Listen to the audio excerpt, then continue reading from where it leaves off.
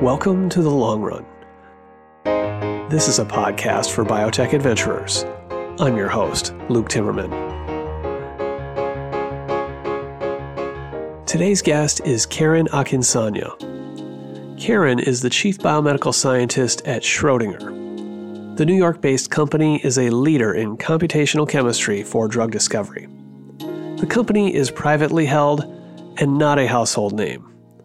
But there are some household names who know it well. Schrodinger counts Bill Gates and David E. Shaw, the hedge fund billionaire, among its major shareholders. Nimbus Therapeutics and Morphic Therapeutic are a couple of young companies that have made strides with its computer modeling to discover new drugs. Karen came to Schrodinger in 2018 from Big Pharma, Merck to be specific. She received her PhD in endocrine physiology at Imperial College London. She worked her way from the lab bench through many different aspects of the pharmaceutical business. As she puts it, she likes challenges. Karen is focused now on a big one. What Schrodinger can enable in terms of how can it put a dent in the industry's most stubborn problem, the lack of drug R&D productivity. Karen, as you'll hear, is a native of the UK, an immigrant, a mom, and someone who devotes considerable time and energy to youth science and education. She recognizes the importance of role models who can encourage young people to go down paths they might not have even known existed. I wish I had asked her more about that work, but it was good to at least hear her philosophy on why she carves out time for it. It comes up toward the end of the conversation. Now, before we dive in, a word from our sponsor. Today's sponsor is PPD Biotech. As your drug development advances, it's critical to select the right CRO partner for your innovative therapy. With a full set of development services and global reach, PPD Biotech offers teams that are dedicated to biotech and small pharma. PPD Biotech knows that every milestone, every project update, every change in direction is important. Committed to close alignment and cultural fit, PPD Biotech works as an extension of your team every step of the way to find innovative solutions that get your treatments to the clinic faster. To learn more about PPD Biotech or to schedule a meeting with its executives at the JP Morgan Healthcare Conference, visit www.ppdbiotech.com/longrun. I'll say it again. You can go to that custom URL, ppdbiotech.com/longrun. And if you enjoy listening to these in-depth interviews, you'll love reading Timmerman Report. You can subscribe to Timmerman Report for $149 a year per person. Over the course of a year, that's quite a bargain if I don't say so myself. Group subscriptions, which include an internal sharing license across your company, are available for a 10% discount. For details, ask me at luke@timmermanreport.com.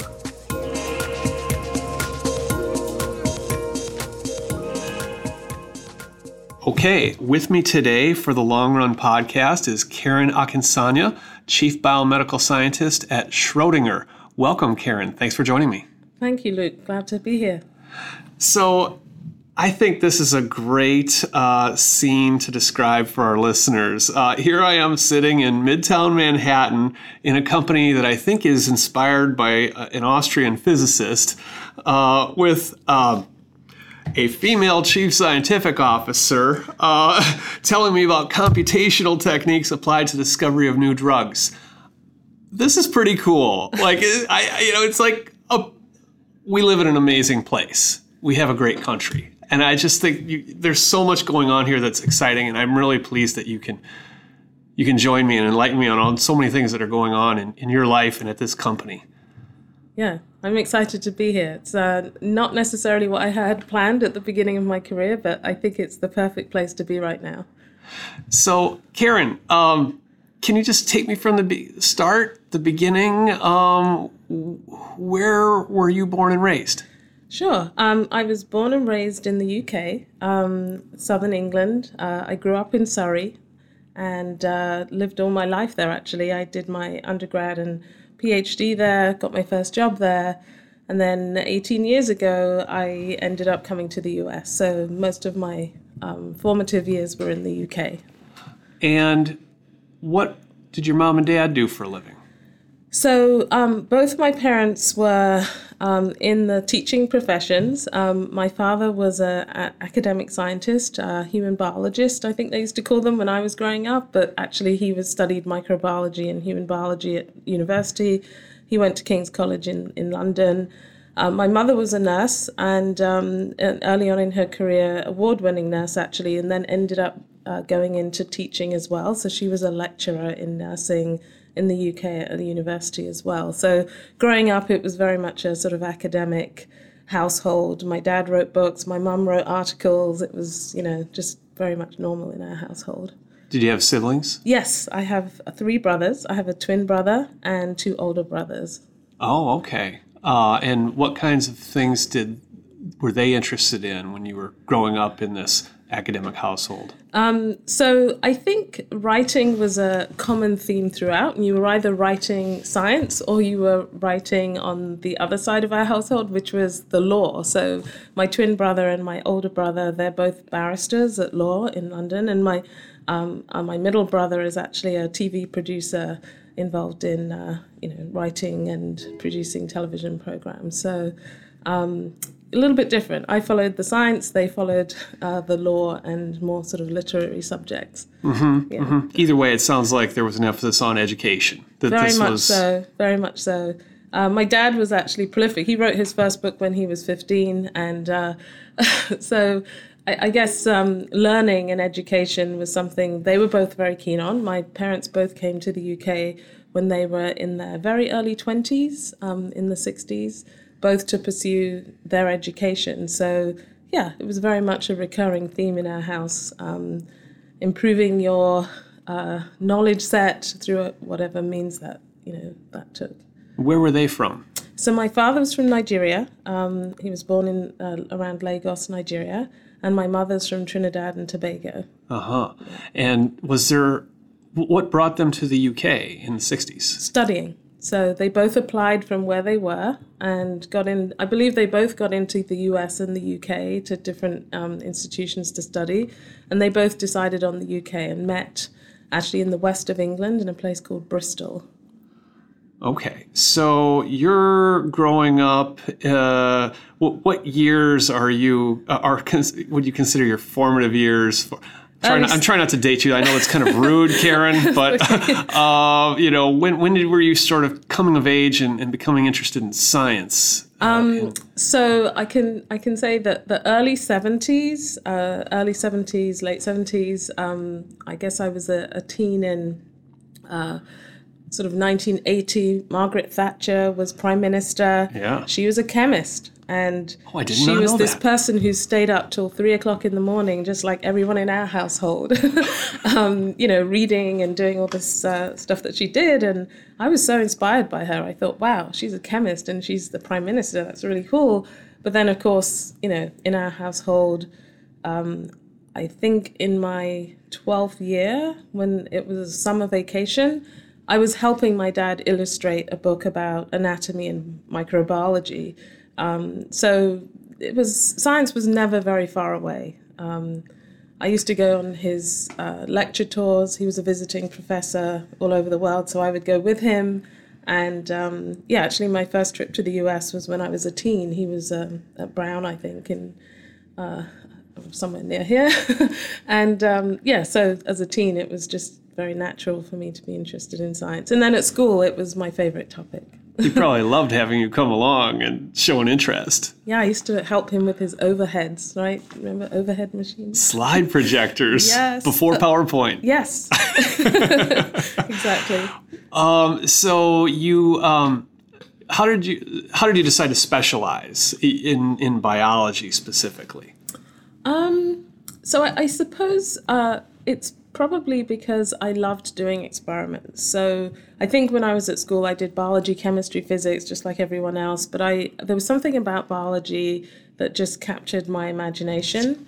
And I have to be honest with you, when my father became ill, actually, it was where I really thought, well, gosh, you can use science to help try and understand disease, and maybe I can actually make an attempt at helping in some way. So while other disciplines, and clearly physics is very prominent in the building that we're in right now, for me, biology was the way, and medicine actually, because I considered medical school for a very long time. Those were ways in which I felt I could really help with regard to, curing and helping with disease. So, yeah. What was the problem? I know you got into endocrinology. I did. So I did my undergraduate in biochemistry, undergraduate degree in biochemistry. I ended up working in a lab that was studying how peptides would signal in the brains of insects, actually. And in that lab, I ended up spending a ton of time at the bench, literally extracting peptides from fly brains. And I really loved it. Not just did I love the process of doing research in the lab, for me it was also the hunt for information about what was known before and what questions were left unanswered. And for me, that meant a very obvious step into academic research and doing a PhD. So almost immediately I applied for several different PhD programs, actually I think some in the US as well. I ended up joining the Royal Postgraduate Medical School. I joined Professor, now Sir Steve Bloom's PhD lab, and that was a lab focused on endocrine physiology.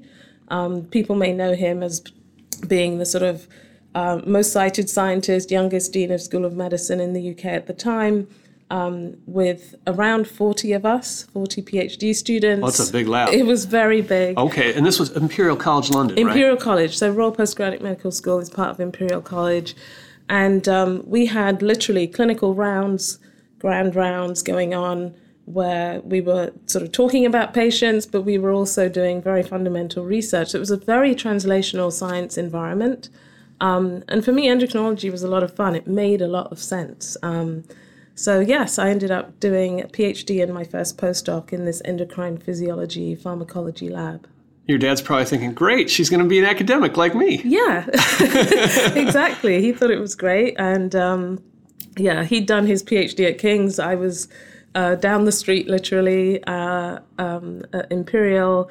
When I wrapped up my PhD, I was still convinced I was going to be an academic. I did my first postdoc in the same lab. Steve was a fantastic mentor and actually gave me my own team to run when I was still writing up my thesis. And it became, just very exciting place to be. There were lots of nature papers being published. A lot was going on. But I became very focused on the fact I didn't have a particular tool in my toolbox, which was molecular biology. And at the time, there were lots of papers being published about cloning genes and doing things differently to the way we were doing them at the time, at least. And so I wanted to go off and learn that. So I actually left the RPMS and went to the Ludwig Institute for Cancer Research, where it was almost a complete right turn. Muscular dystrophy, Duchenne's muscular dystrophy, trying to clone and deorphanize a tyrosine kinase receptor ligand. And it was during the course of that work that George Yannakopoulos' group at Regeneron had essentially in one paper published everything I was trying to do in my postdoc. And until that point, although I knew there were pharmaceutical companies and biotechs, early on there were biotechs, I hadn't really appreciated the quality of work that went on in biotech and pharma. And so that sort of opened my eyes. Here was this group at a company called Regeneron in the US who'd published this gorgeous paper. And I started to think then about going into industry, because I realized at the time, gosh, if they can do this type of work, maybe there's a sort of meeting of minds there. You can do great research and you can also discover medicines that actually reach patients. So this was a time when a lot of large molecule people, so to speak, biochemists, were thinking about nucleic acids. Mm-hmm. The data was becoming more available, like Correct. We're starting to sequence, yes. That sort of thing. How did you actually make the move to industry? That was Ferring Pharmaceuticals, right? It was. So after that paper was published and I started to think, okay, well, I'm applying for Wellcome Trust grants to run my own lab. Maybe I should think about applying for some jobs in pharma. So here comes this job where they're looking for someone with a very specific set of expertise, endocrine physiology, understanding of molecular biology sufficient to clone receptors and create assays for drug discovery. And I thought, well, I think I can do that now. I've got the endocrine background. I have an understanding now of molecular biology and how to clone out targets. And so I went for the interview and met the people at Ferring Pharmaceuticals, which was a small institute in Southampton, south of London.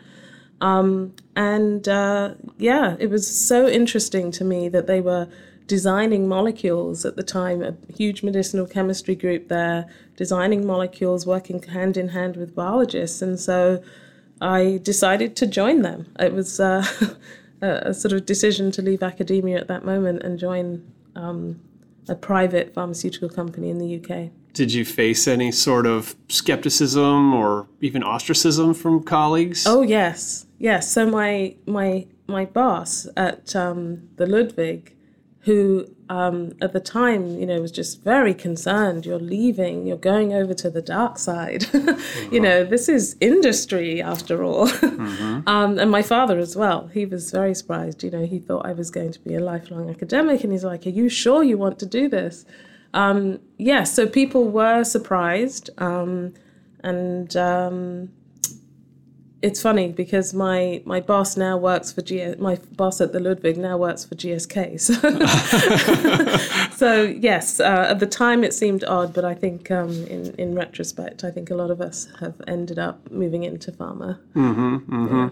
So you over time got into a really interesting problem, we can say with retrospect, the DPP4 inhibitors. Yes. Did you get latched onto this early on? Actually, no. So to your point about biochemistry and the sort of growing wave of molecular biology, nucleic acid research, when I landed at Ferring Pharmaceuticals, it was really a lot of fun. There was, at the time, combinatorial chemistry. I don't know if you remember the wave of combinatorial chemistry.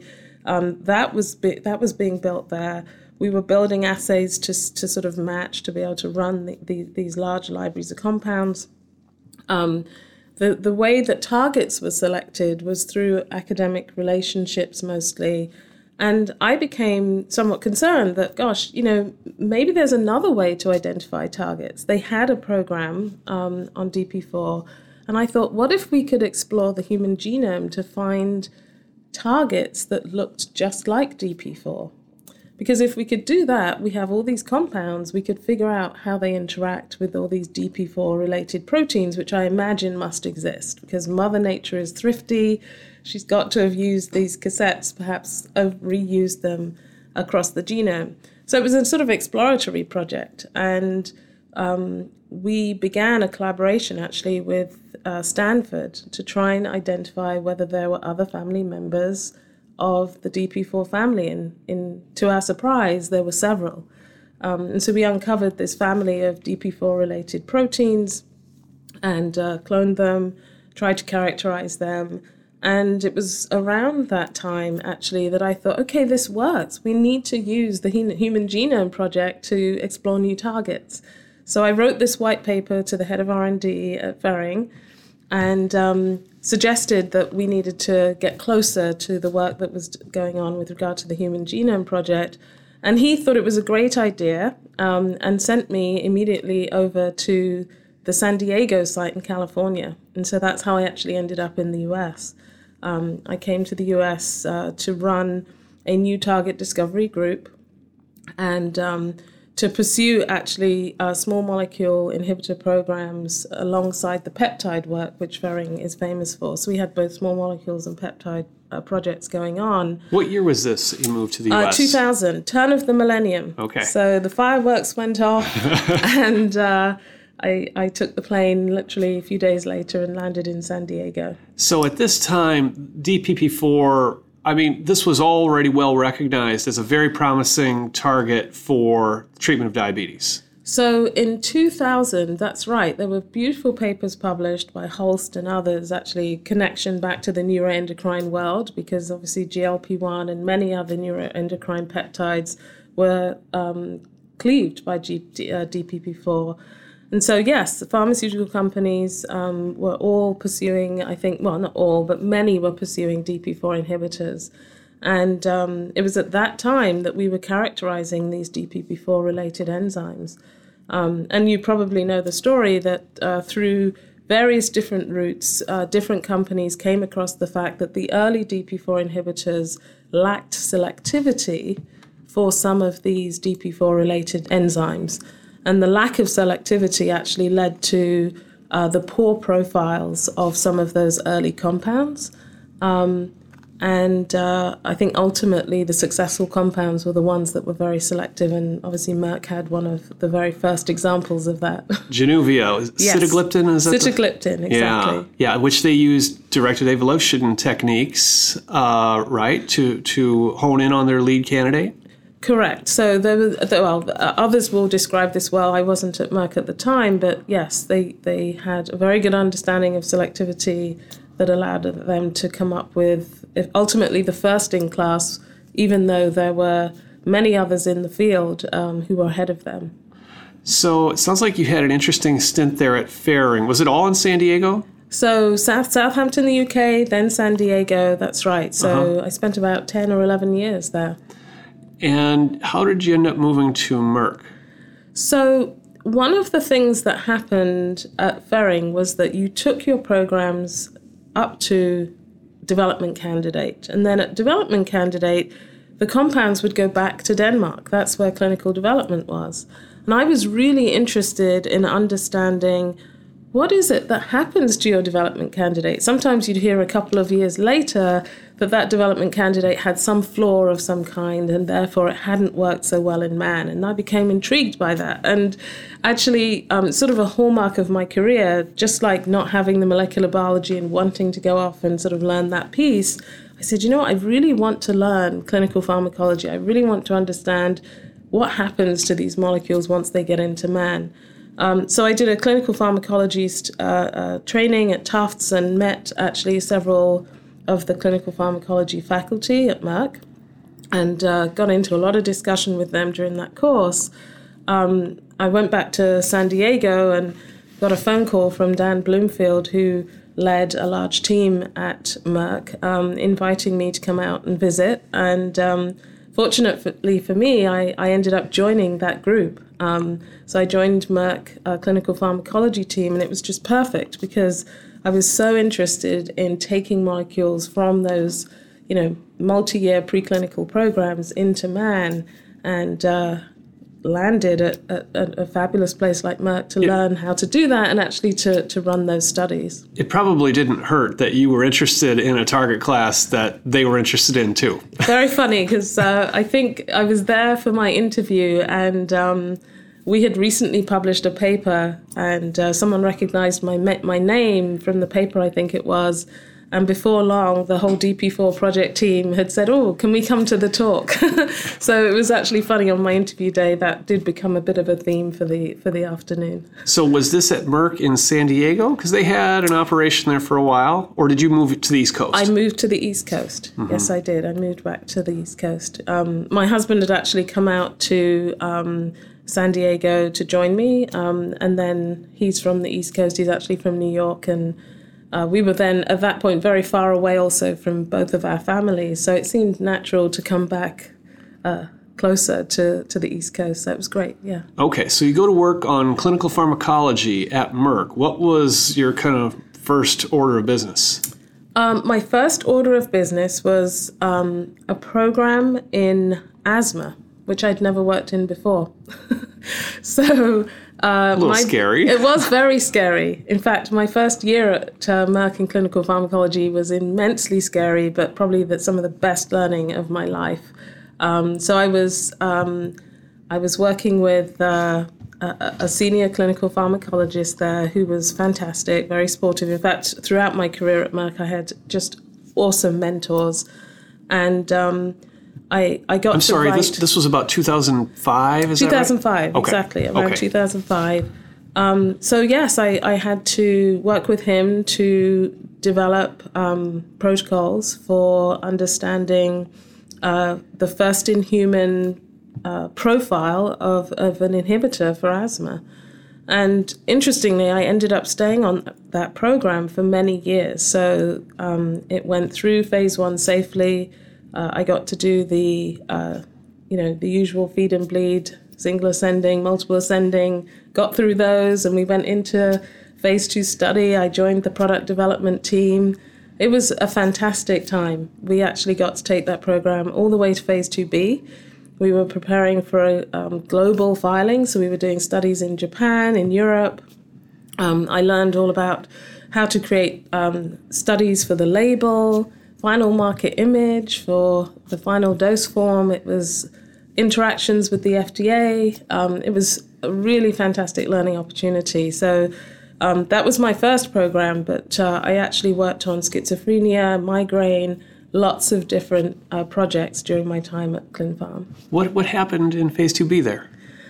So, unfortunately, as is typical of our industry, we got very nice data. In fact, a lot of the interest I have in PK/PD came from that program. We got gorgeous PK, gorgeous PD. Unfortunately, it just wasn't efficacious enough. So we were testing it against a standard of care agent, and it worked. It just didn't work well enough to unseat the standard of care. So we actually ended up closing the program. That's a frequent occurrence and hard after years of work. I mean, this is your baby. Indeed, yes. That said, got to work on a lot of different projects, and one of the things we were emphasizing at the time, and I think Merck was somewhat of a pioneer in operationalizing this space called experimental medicine, and the early adoption of biomarkers was, how do we learn some of these lessons earlier? And while you can't do that for every program, because ultimately you obviously need to get into efficacy studies and the biomarkers don't always tell you about efficacy in the long run, we did do some really interesting work to develop biomarkers, and I learned a ton again through that.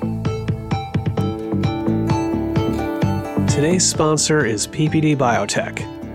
As your drug development advances, it's crucial to select the right CRO partner for your innovative therapy. With a full set of development services and global reach, PPD Biotech offers teams that are dedicated to biotech and small pharma. PPD Biotech knows that every milestone, every project update, every change in direction is important. Committed to close alignment and cultural fit, PPD Biotech works as an extension of your team every step of the way to find innovative solutions that get your treatments to the clinic faster. To learn more about PPD Biotech or to schedule a meeting with its executives at the upcoming JP Morgan Healthcare Conference, visit www.ppdbiotech.com/longrun. I'll say it again. To learn more about PPD Biotech or to schedule a meeting at the JP Morgan Healthcare Conference, visit www.ppdbiotech.com/longrun. And please do check out that link, because if you go there to schedule a meeting, you will not only check out the services of a leading CRO, but you will help prove the value of the Long Run podcast to this sponsor and future sponsors. So you start in clinical pharmacology, you move toward experimental medicines. By this time, you're fleshing out a pretty interesting set of skills here, starting with large molecule biochemistry and then learning more about nucleic acid, molecular biology. Yes. Now you're getting the drug development piece with pharmacology and all that phase 1 single ascending dose, all that PK/PD stuff you're talking about, which you knew nothing about, I'm sure, at the in academia. Yes. This kind of puts you on the executive track. Right? Or no? Well, not yet. Not necessarily, not at that time. I will say, though, I was very fortunate, and it was a sort of interesting time at Merck, so I was very fortunate to work with some wonderful mentors, as I said. I was in clinical pharmacology around the same time as people that I think very recognizable names. Andy Plump, who's now head of R&D at Takeda, He was in Clin Pharm and transitioned out before I did, and became a fantastic mentor of mine. Kathleen Metters, who I'm sure you've heard of, was running the Discovery Labs at the time. Dan Bloomfield, all of these folks were at Merck, and they sort of took me under their wing and said, I have a certain set of skills that are somewhat unique at this point, and they saw me having sort of a potential to go into a number of different roles. And I was lucky enough to be nominated to something called the Emerging Leader Program at Merck, where the CEO, actually, Ken Frazier, wanted to take around 300 people, I think it was at the time, who were still relatively junior, actually, but had different types of experiences, but also the potential to drive change throughout the organization from where they were in the organization.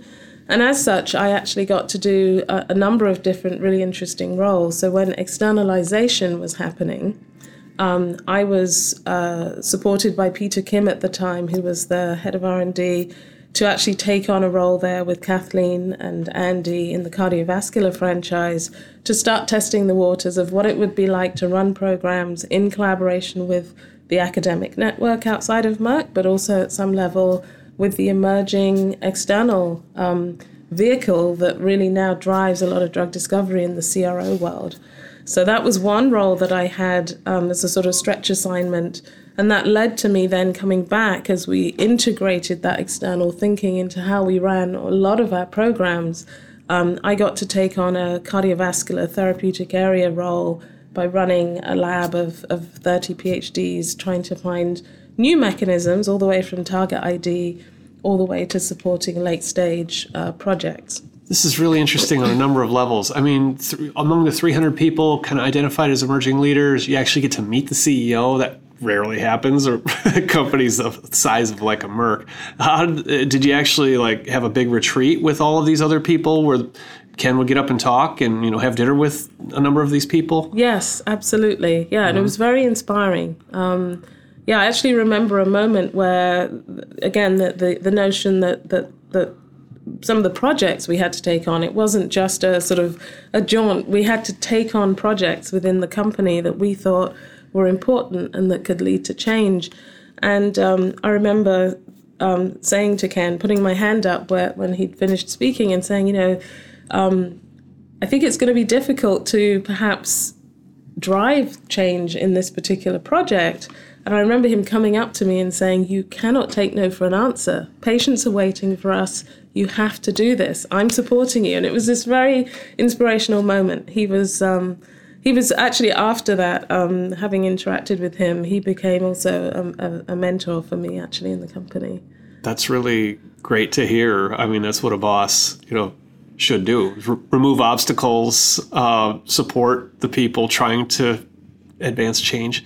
A company like Merck, I mean, I think a lot of people, at least on the outside, perceive as, it's got all these tremendous resources, great people, but maybe in these years was not the most externally focused of companies. That's one side effect of having so many great people. You tend to maybe have a little bit of not invented here syndrome that you need to contend with. Right. And actually, so the project that I took on was about creating a vehicle for us to not just interact with external scientists, but actually to have almost a grassroots effort for scientists to identify science they were interested in outside and be able to partner with those scientists. It was called MINT, Merck Initiative for New Targets.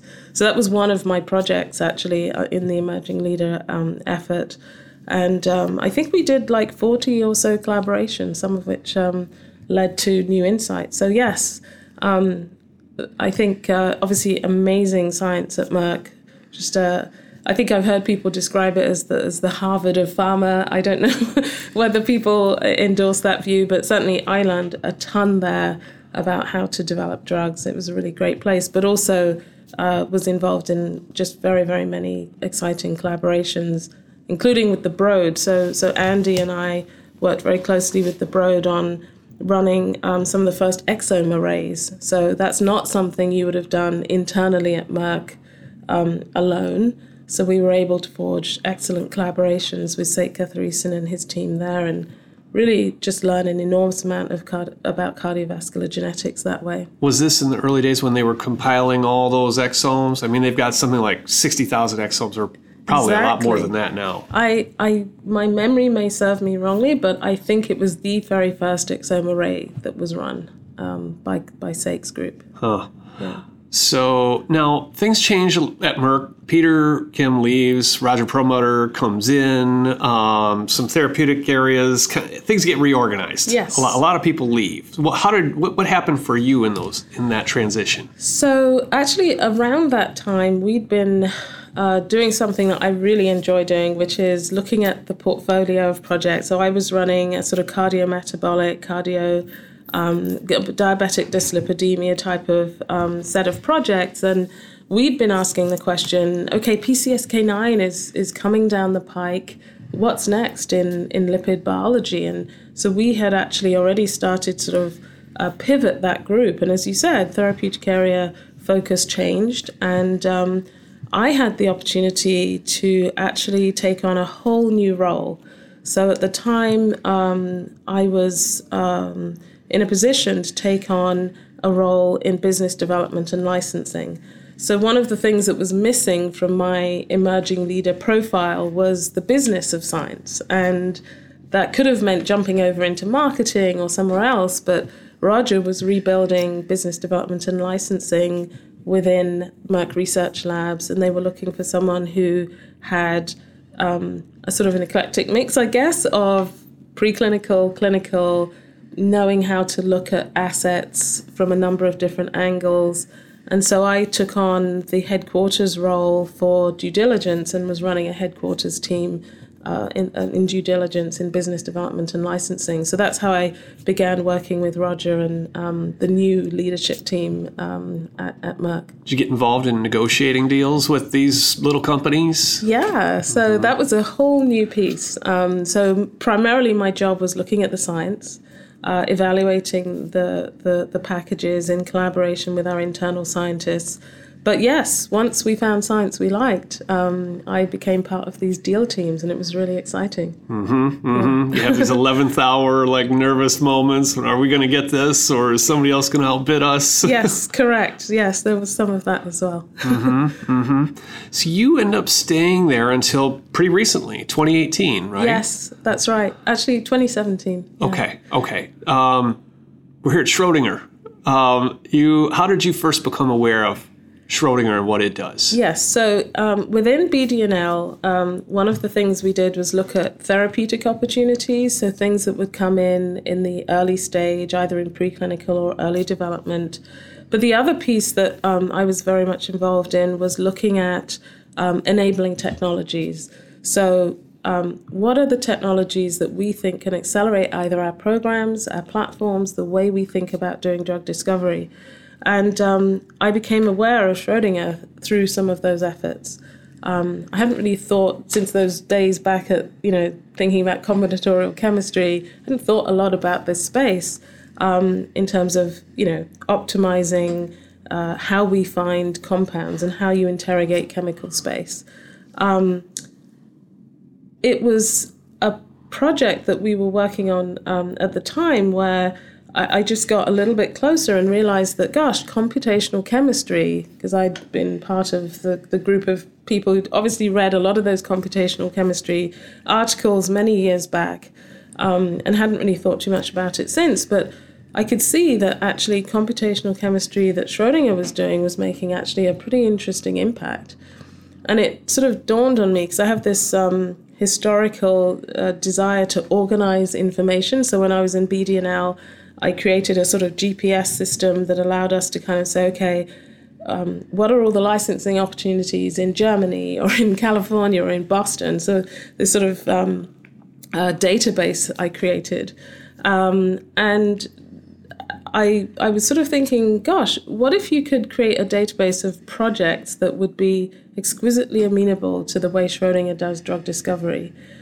After, by then, 20-something years in pharma, one of the things I had come to realize, as I think we all have, is that the early space is a fascinating space. It's a sort of primordial soup, as Rich Tilley used to call it, of early ideas with potential promise, but they're very risky, and it takes a significant amount of investment to actually get those projects going. And a lot of that is because to establish the assays, to do the high throughput screening, to get momentum going in those projects is actually quite hard.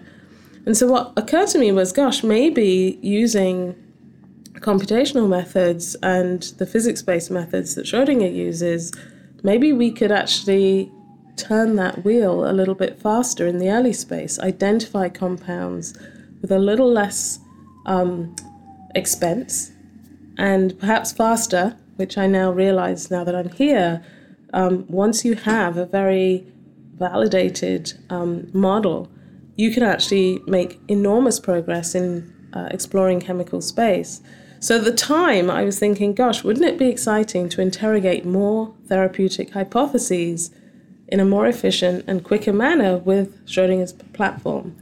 And I happened to be chatting with Rami, the CEO, and at the same time, I was thinking about this very different background I had of some business development, some clinical, some preclinical, and a sort of desire to see more ideas tested. And it just seemed like a perfect and natural fit because, as you know, that Schrodinger has an enormous network of partnerships, and this focus on structurally enabled targets and the application of their physics-based methods.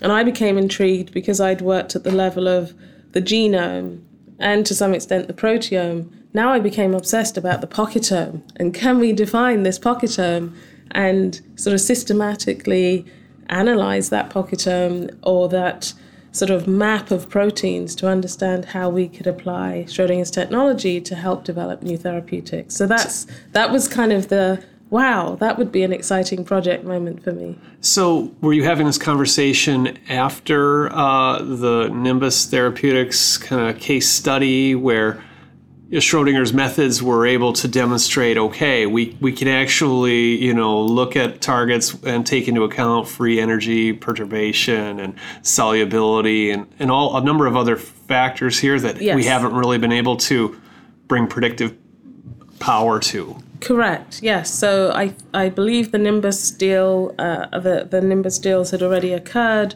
And yes, I was aware of those. And actually, as I became intrigued by this broader idea, I obviously looked back and saw you could actually apply this on projects where industry had had a lot of problems. So if you don't have that unique structural insight that Schrödinger's suite brings you as to where either orthosteric sites are, allosteric sites are, and I think the Nimbus example, probably the most famous one, is the ACC project, where it was a non-conserved sequence in the ACC1 that allowed you to actually target this allosteric site in ways that traditional methods actually had not been able to do, that led to this incredibly selective molecule that then moved forward very, very quickly into partnership and then obviously into clinical trials. So that was the exemplar for what might be possible on a much larger scale. For years before, people thought about ACC, but they'd try with the active site, get nowhere. Yes. And suddenly the computer is saying, there's another site you can target. Exactly. An allosteric site off to the side. Correct. It's this is a little bit of a sort of analogy, but you can almost think about it as a Google map of proteins, right?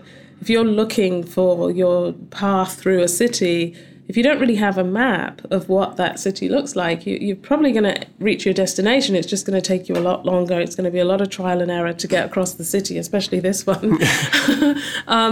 But by having that map and this structural map and insight into these pockets, not just the pockets that exist, but also where energy is. And as you mentioned, free energy perturbation allows you, once you've found those putative sites, to actually model and recapitulate what one would do in a classic binding assay, to model how ligands interact with those binding sites. And so having access to those maps and actually taking somewhat the blindfolds off that we have on in some cases when we're doing drug discovery just makes the whole thing much more efficient and I think allows you to explore hypotheses that haven't been explored before, which I guess would be the case with ACC. Then along came morphic therapeutics, another test case going after integrin targets, which have been very hard for small molecules. Indeed. There's some proof here now that didn't exist when you were getting started in the industry and people were talking about in silico drug discovery. Correct. It wasn't there yet. That's correct, yeah. So I think those are the two most famous examples right now of the application of Schrödinger's technology. There's obviously multiple programs at Nimbus, newsworthy of late, the Morphic projects. But there are actually, I think, in the range of 20 or 30 projects very similar to this that are going on at the company.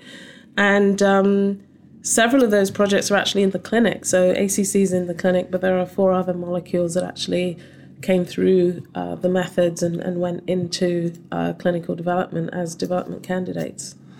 So I have to ask you a little bit about leaving Merck. I mean, you're on the executive track and, Ken Frazier knows your name. I mean, that's kind of nice. I mean, and Merck's a great company. You probably thought long and hard, I suppose, before leaving. What was the main draw? I think for me, this idea that I like to have challenges that put me on that steep part of a learning curve. And having been very fortunate at Merck to go through several different departments within MRL, the question is, what was next? Was the next step to go into one of those either therapeutic areas or functional areas and lead one of those? Or was it to stay on that steep part of a learning curve, if you like, and do something completely new that gave me a new skill in terms of how to develop drugs? And I have to say the choice was somewhat simple because that's been the MO of my career, which is if I don't have something more to learn, I typically take the opportunity to learn more about how to change the approach that allows things to move faster or to do things differently. So the clinical pharmacology move for me was an extremely easy decision to make when I left Behring because I just didn't have that piece. And I knew by understanding that it would make me a better drug discoverer. But you also like being in the deep end of the pool. Well, it sounds like going back to your asthma example, like I know nothing about asthma, but I'm going to learn as quickly as I can. Yes, and actually all the way back to my undergraduate days, my supervisor at the time, Dr. Thorpe, used to laugh at me because I had a duffel bag at the time. We didn't have computers as such, right? Personal computers or iPhones where you could look up papers and read them on the bus home. I had a duffel bag full of every paper to do with this particular peptide. And so I read a lot. I feel like I can get up to speed in an area very quickly. Of course, it doesn't make you a deep subject matter expert, but being able to pull the critical pieces of information out of a extensive literature review, which I will often dedicate myself to, when I move into a new area. I found that I've been able to do that time and time again. And actually the due diligence job was exactly that. I mean, in the morning it was infectious diseases. In the afternoon it was oncology. And you were making a recommendation with your team on behalf of MRL as to whether this was interesting. So, of course, you hadn't spent the years that people had spent with the projects, but you had to gain a perspective on the merits of the program. So, yeah, it's sort of something I enjoy doing. This is the job of an executive or a journalist, sort of becoming the instant expert, which is kind of a joke, but, not really. You have to distill the core concepts and understand the high-level concepts and what questions to ask, and leave it to the experts to do the work and defer to their judgment. And right. Know when to defer to their judgment and when to say, no, you need to plow through that. Right, exactly. Yes, and so here I find myself at Schrödinger, sort of farmer gal who's jumped over into a tech software company And there's a lot I don't fully understand. There's whiteboards here with physics equations written across them. It's going to take me a while, I think, maybe many years to kind of be able to stand at the whiteboard with the team there. But the question of which targets are amenable to this technology across our partnered and internal pipeline, I think those are the sort of pieces that I'm really enjoying here, which is figuring out the match between the technology and very exciting therapeutic hypotheses, and spending the time digging deep and learning about them, but then also working with a network of experts to sort of figure out, if we had a drug for this, would it actually make a difference? Would it matter? So, chief biomedical scientist at a software company like Schrodinger, I mean, large part of the business, long history of selling software to pharmaceutical companies. But it's also becoming something of a drug developer of its own. Is that where more of your time and attention is going? I would say yes. So there's the two pieces, which is at some point we were working in a sort of reactive fashion. So people would come to us, academic leading lights would come to Schrodinger and say, I've got this really interesting target. Is this something that you can work on with me? First question is always, is there a structure? So that has been one of the ways in which we've worked with people on the outside of Schrodinger. There's pharma companies who have interesting projects that they would like to see move faster, or where they're looking for new chemical matter. So there's that cohort of projects. But then, as I've described, with the incredibly fast-growing number of structures that are being deposited for proteins, in the same way that in the 90s you had more and more genomic information becoming available, now we have cryo-EM and we have the structures being deposited. I think that allows us to begin to really think about the marriage between structurally enabled targets, Schrodinger's physics-based methods, and where new therapeutic opportunities are. So I sort of divide my time between partnered programs, thinking about this sort of on a sort of high-level pocketome project, what are the proteins that have potential for human therapeutics that match the technology. So it's a bit of technology development, curation of targets, and also working on partnered programs as well. Do you see a certain class of targets as being more amenable to this computational approach, whereas others are still very much the domain of classic medicinal chemistry? Yeah, so I would say the domain of applicability, although that term is used in a few different ways, but in terms of target class, I think we've worked on pretty much every target class. So GPCRs, kinases, the integrins are a great example, totally different target class. So there's no real limits, actually, to the target classes. Of course, there's been a lot of kinase projects, so those seem a little bit more straightforward. There's obviously a lot of structural information for kinase targets. There are a couple of classes, like metalloenzymes, where the technology doesn't necessarily allow one to predict where there's a metal involved, and I'm probably not explaining that well enough because the chemists are here and the physicists would do a better job, but metalloproteins and metalloenzymes are more challenging. It's not something that we've been able to model effectively to date, but it's something we're working on. So the interesting thing about working here is that we are juxtaposed with the developers, so the people who are figuring out what's the next frontier for this technology when it comes to modeling not just selectivity and potency, which are the sort of mainstays of FEP and free energy perturbation, allowing you to look at affinity, other important drug-like properties, as we've talked about, as things transition into phase 1, historically, solubility, ADME properties, some of the things that trip compounds up, especially in the late preclinical space. The teams here are working on predictive models for a variety of these different properties. So it's actually a huge amount of fun working collaboratively with them. So you've got a pretty demanding, busy job. It takes a lot of brain power, brain energy, I think, during the day, but you still have something left over after that. You are a mom. Yes, I have 2 children, 10 and 14. And so are they showing some interest in science or what mom does? Yes, I believe so. They actually recently they've been calling me a nerd.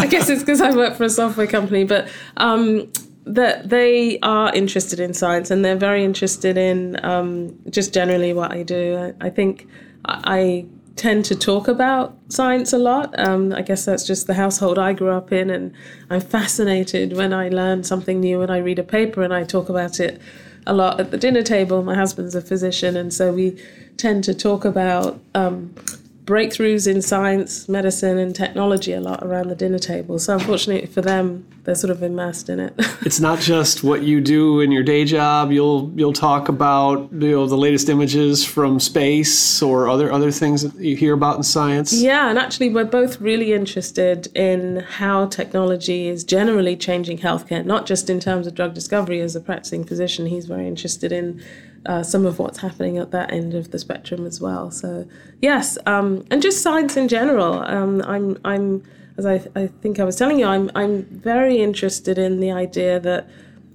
just as kids have sports coaches, because science and technology, in my humble opinion, is going to be so important to our lives, I think it's really great for kids to remain enthusiastic about this beyond their natural curiosity.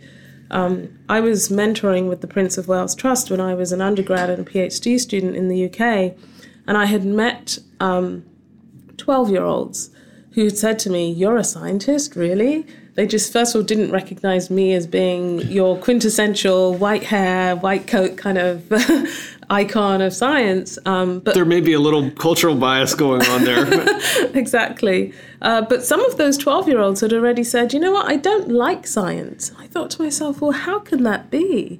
At 12 years old to have already decided this. So I got a bee in my bonnet at that time that we need to expose kids to all of what it means to do science, including messy lab work, the whole sort of Sherlock Holmes of it all. I love Sherlock Holmes, and just the notion that you're searching for answers. We need to keep them excited about that. So that's something that I've continued to do actually all the way back from undergrad and grad school days. Yeah, wouldn't it be great if every 12-year-old could feel that feeling of a discovery? Like learning something new. It's exhilarating. It is. Yes, and I've had the fortunate few moments to spend with kids when I'm helping them understand science in different domains, to see that moment, like when they get excited, they've tested something and the color changed and, wow, that's so cool. What else can I do? That's such a fantastic thing to see in children. You actually do this in a pretty regular formal volunteer capacity, right? I mean, coaching kids? Yes. So some volunteering, that's right. So I actually am teaching at some of the local elementary schools. I go in and I talk about science. I've pulled together a sort of summer camp of science coaches who actually spend time teaching kids robotics, coding, biomed. We were teaching kids last summer about what is a diagnostic? What would you do if Ebola broke out in your town? How do we stop that? What is an antibody? How do you use them? And it was really interesting, actually. We had some parents even where we were explaining what the role of insulin is in the body.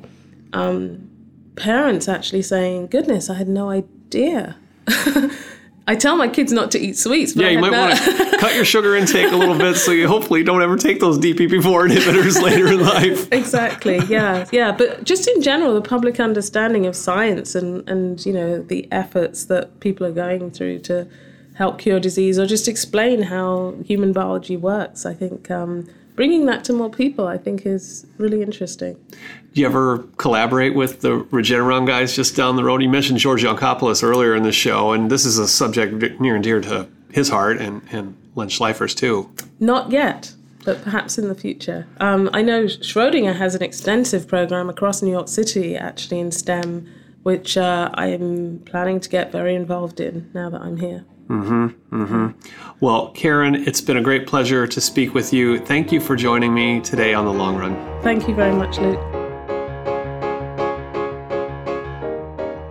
Thanks for listening to The Long Run, a production of Timmerman Report. Pedro Rosado of Headstepper Media was the producer and editor. Music comes from D.A. Wallach. Thanks to PPD Biotech for sponsoring. And thanks to you for listening. See you next episode.